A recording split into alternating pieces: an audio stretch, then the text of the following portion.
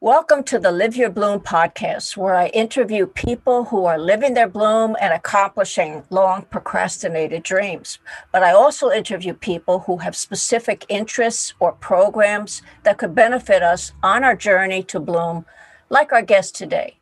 Mayra Celedon is an energy healer and coach who has created a unique approach to wellness and intuitive healing. Mayra's teaching programs are for those who are committed to step into their power and start a healing journey that will change and make the most of their lives. Now, I know there's going to be listeners who are asking themselves right now, what does that mean? So let's get started. Welcome, Mayra. Thank you so much for having me. I appreciate being here. My pleasure. Let's just start with a little explanation for the listeners of what does that mean? So what it means, nowadays we have a bunch of coaches with their coaching tools that they can guide you into creating your life. But I feel that we're more than just our human self. We also have spirit.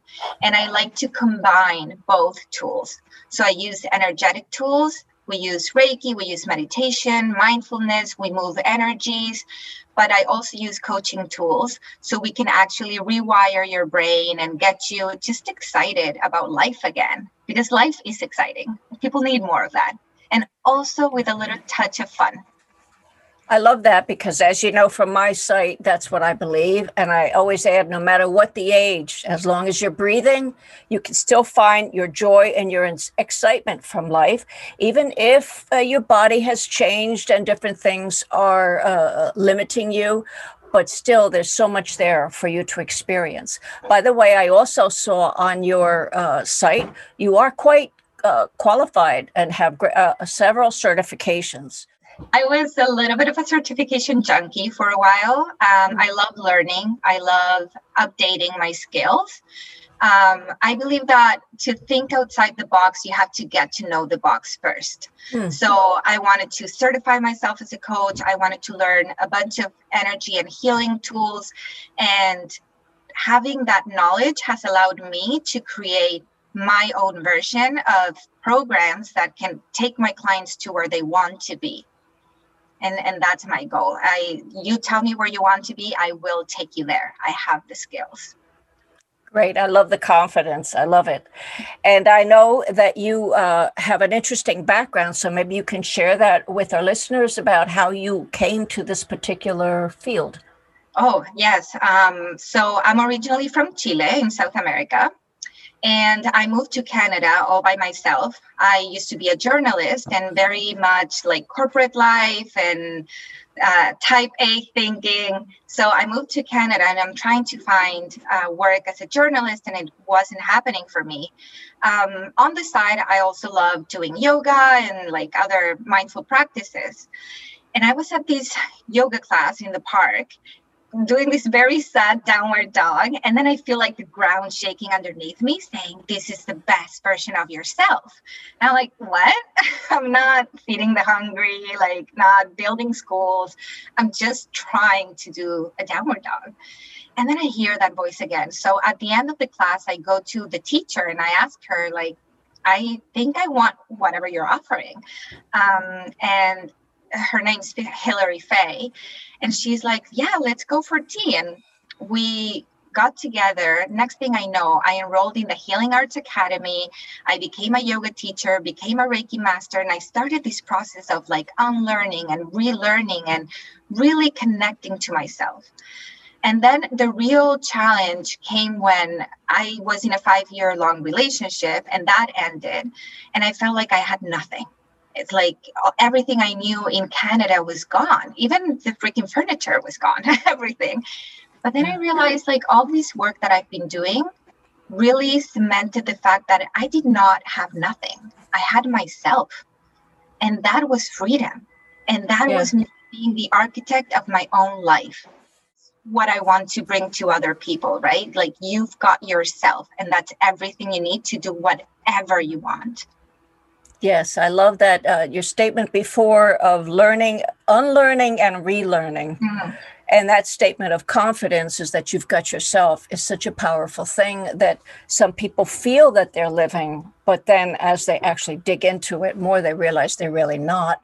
I love that you said you heard what did you say? This is your calling, or this is the best version of this yourself. is the best. Yes, this is the best version of yourself. We talk about that also on my Live Your Bloom, my group. We talk about the best version of yourself, which I feel that. And I was a worker, and I'm sure you were too. And you definitely know the type A person, because I was a type A for everybody else. But when it came time to doing my own music and following my own calling, by the time I got to it, I was afraid. I was afraid with all the myths. It's too late. It's too this. It's too that. And it took me a while just to realize, just get into it and start becoming the best version of yourself and see where the universe takes you, which has been to wonderful places, just wonderful. Yeah, and realizing that you're just in time. Whenever you hear that fire inside you, that's the perfect time to start listening to it. Age is just a number. You can hear that fire at 10, you can hear it at 20, 30, 50, it doesn't matter. But the moment you hear it, go for it. Go for it. I look back and I realized that I was being the best version of myself because I was uncomfortable. I was pushing myself. I was trying to I was just trying to hold myself. So I was being the best version of myself in that really, really sad downward dog. Yeah, that really sad downward dog. Yeah. And sometimes you are fulfilling the job and you're doing it really quite well. I was a teacher among a lot of other jobs. But when you're gone, you will be replaced by someone who will do it their own way, not your way. And it's all just, life just goes on. So even though you fulfilled the task at the time of whatever the job definition was, when it comes time to making up your own definition for yourself, we don't always hold ourselves to the same standard. We don't always put ourselves first. We don't always have a task of a short list of what do we need to do to live our purpose. And I call it to live our bloom. What is it we need to do, right? Yeah. Absolutely. And that is the first thing that I teach. And I was taught that a long time ago, is to put yourself first and give from the overflow. Imagine yourself as a glass of champagne, full of champagne, and you want to pour it into a bunch of empty glasses. Eventually, you'll be out, you'll be depleted, you'll be empty, and maybe you got to fill 5, 8 glasses. But if you do a tower of empty glasses and you put yourself first at the top, imagine the champagne pouring down that glass, overflowing and filling all the glasses underneath, and those filling the glass underneath, and everyone's full. So when we give from the overflow, it's exactly that. Our cup is always full. We're always in joy of giving, in joy of being, joy to be alive, because we put ourselves first. Yes. And that a lot of people will struggle with the term selfish, that we're taught. And I don't like to use that word selfish by putting yourself first. No. I just think it means that you love yourself and you're taking yourself seriously and you're putting yourself first as far as living your purpose, living your bliss, living your bloom. The biggest example, the best teacher is the example, right? So how can we teach others about joy and kindness and love if we don't give ourselves joy, kindness, and love? Right. Right. There's nothing selfish of this tower of champagne that's filling thousands and thousands of glasses because you put one at the top. Right. There's nothing selfish about that. It's selfless. Right. Right. Very good analogy. I like that picture. So if someone comes to you, let's just say someone talking about retiring, and is curious, when people take on some kind of a growth program like this, it's because it resonates with them somewhere inside. They may not be jumping on board with everything, but they're curious because there's something missing in their life. So without invading all the techniques that you use, what would be the first thing you would do for someone, even say like me, who would come to you and say, I'm here, I'm curious, where do we start? So I like to take my clients on a 5-step journey. And it's kind of like that journey towards yourself. So we start with a takeoff. We see a blueprint where you're at now, like what things need to be moved. Then we journey back into your body and your mind, and we see your patterns, we see your family, your beliefs, things that you've been always convinced. And from there, we're going to look at what works and what needs to be unlearned. So we make room to learn something new. Then we journey back into the soul, where we really connect with that fire inside us, with that deep part inside us that wants to come out, and with several tools. And then after journey back into the soul, we start the grounding, and we start to land the plane, and we set up a blueprint of what's coming next. And we have weekly accountabilities, we have shared online journals, we have meditations, we work with mantras, we work with things that it's going to bring all these. We start with the knowledge of self, and then once we know what we want to work on and where we want to get to, we bring it out and we land and we celebrate and we anchor that, so it becomes a habit. We build empowering habits. It's never too late to learn a new habit. I strongly believe that. It's not that saying, you can't teach an old dog new tricks. It's absolutely false. Absolutely false. Oh, sure, because I teach my old dog new tricks all the time. He's so smart. We're very adaptable creatures in this world. So if the doctor tomorrow told you that you can't have orange juice in the morning because it's bad for your health, you're going to stop having orange juice. So that is a very simple example that you can adapt to whatever the circumstances brings you.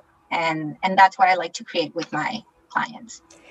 I tell my listeners that the program I developed was conceived of over 20 years ago. And then I wrote the songs, and it started to come together. It was such a personal story. The songs were so personal. I had a hard time releasing them. But first time I gave my concert of my own original music, I just choked up. I said, this is what it's all about. Who knows what's going to happen? I'm not talking about a Grammy or this or that or the other thing.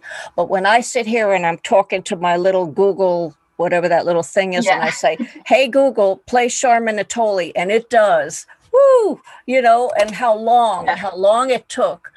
Our gifts and what we have inside us, it's not just for ourselves. We have them for a reason. And to really want to bring out what's inside, because it's not meant to be inside. It's meant to be out there, to be celebrated by you, to be seen. You are meant to take up space. There's room for everybody. I talk to people who say, I've always wanted to write. I wanted to get back to my painting. I want to get back to my music. I have one person who just said, all I want to do is make some clean, peaceful space every night to read the great novelists, to read Hemingway, to read Faulkner. I just want to sit undisturbed with my little glass of sherry and do that. And that was difficult for her to put herself first and claim it, So it's I just love talking to people and watching them realize that voice that's been tugging at them, and then it starts to get louder. It's not going to go away. Never goes away. We also have to think of what is the cost of not doing it. What is the cost of not changing, of not giving ourselves that space? What is the cost? And that is where I see, when I ask my clients that's where I see the flip. And there's a change in energy. They realize how important it is to carve that space for yourself, to invest in yourself. So do you ever do group work? People have all different ways of dealing with their clients. So right now I am focusing on one-on-one work. In the future, I do want to create workshops to allow groups to access kind of all these techniques and tools. And I am constantly sharing a lot of teachings and things like that on my Instagram account. And if anyone wants to stay in touch and they're curious, or maybe they want to create their own group and say, hey, we're 5 people and we're interested in learning this, we can always, I'm very flexible and we can create something together. I love co-creating with other people. The best way would be to go to your website. Yeah, they can go on my website. Just Okay. go on the contact form and say, hey, I, listen to you in the podcast, so that way I know where they're coming from and I'm interested. And I will just get back to them and we'll start a conversation and I will add them on my information list. And I'm also very active on Instagram as well. I will have this on the page that is attached to the podcast. So yeah, because the spelling might be, if I say right now at Maida.Celedon M, yeah, there might be an issue with spelling. Right. That's why I want to be very careful. And the last thing I want people to know about you is that you are bilingual and you do your work, your coaching in both languages. So that's Absolutely. Very useful. Yeah. So it's accessible for people that only speak Spanish or that it's Spanish and English where I'm most fluent. I can defend myself in Portuguese and a little bit of Italian, but it would have to shift to either Spanish or English to make the conversation fluent. I would think there are a lot of teachers that are having a problem adjusting to what has happened with the pandemic and reviving that joy of teaching, because teaching, is a calling. Well, you know that. And a lot of people who are not teachers, they don't realize that. But teaching is actually a calling. And most teachers, all the teachers that I work with, loved it. And it's hard for them to get fall in love again with teaching. Yeah. So I do have a lot of people dear to my heart that are teachers. And I have seen firsthand, their struggles to stay motivated, because they also have to motivate their students. So it's a double work, right? So this could be really interesting work for them to kind of re-spark that joy. When they come back in September, they're looking forward to their students again, but they need to recharge, Yeah, that's the thing. The first step would be to reconnect with themselves and, have that self-care moment of like, I'm filling up my cup. I'm putting myself first in this tower of champagne that we were talking about, and recharge, because it's already one thing to deal with change, which some people have issues with that. Mm-hmm. It's not as smooth as it is for other. But the main thing is to recharge, as you said, and like fill up the cup. I got to write that down. Fill up the cup. Fill up the cup and give from the overflow. That's what I always say. Give from the overflow. I love that. I'm going to put that up on my wall over here of inspiring expressions. And then again, you have so many people that when they retire, it's like, who am I now? Mm-hmm. Yes, we do want to rest. We do want to enjoy life. We've worked hard. We want to put our feet up, but only for so long. Many people work just as hard when they're retiring, when they actually start listening to that calling, that voice, that tug that says, well, there's more here than just watching reruns and eating bonbons, because for the longest time, you're doing the thing of going to work, and maybe you had a family, maybe you didn't, but you're doing like all the quote unquote steps that society has handed you. And then you retire and you're like, okay, no one's handing me what steps I have to do now. Right. So this is another beautiful opportunity to become the architect of your life. Love that. Architect of your life. Yes, absolutely. Absolutely. And for some people, it's quite challenging because family can have a way of starting to claim your time if you don't claim it for yourself, Like boundaries. And I have a problem with boundaries too, but I've learned quite a lot now. So this has been a real joy. I'm so glad that we worked together on this interview. And I am so grateful that you had me. This was amazing. This kind of work can definitely help people find their bloom and live their bloom with purpose and joy, and take their joy every day and don't feel guilty about it, no matter what's going on in the world. Exactly. Giving from the overflow. Thank you so much, Maida. Thank you so much for having me. I appreciate this. My pleasure.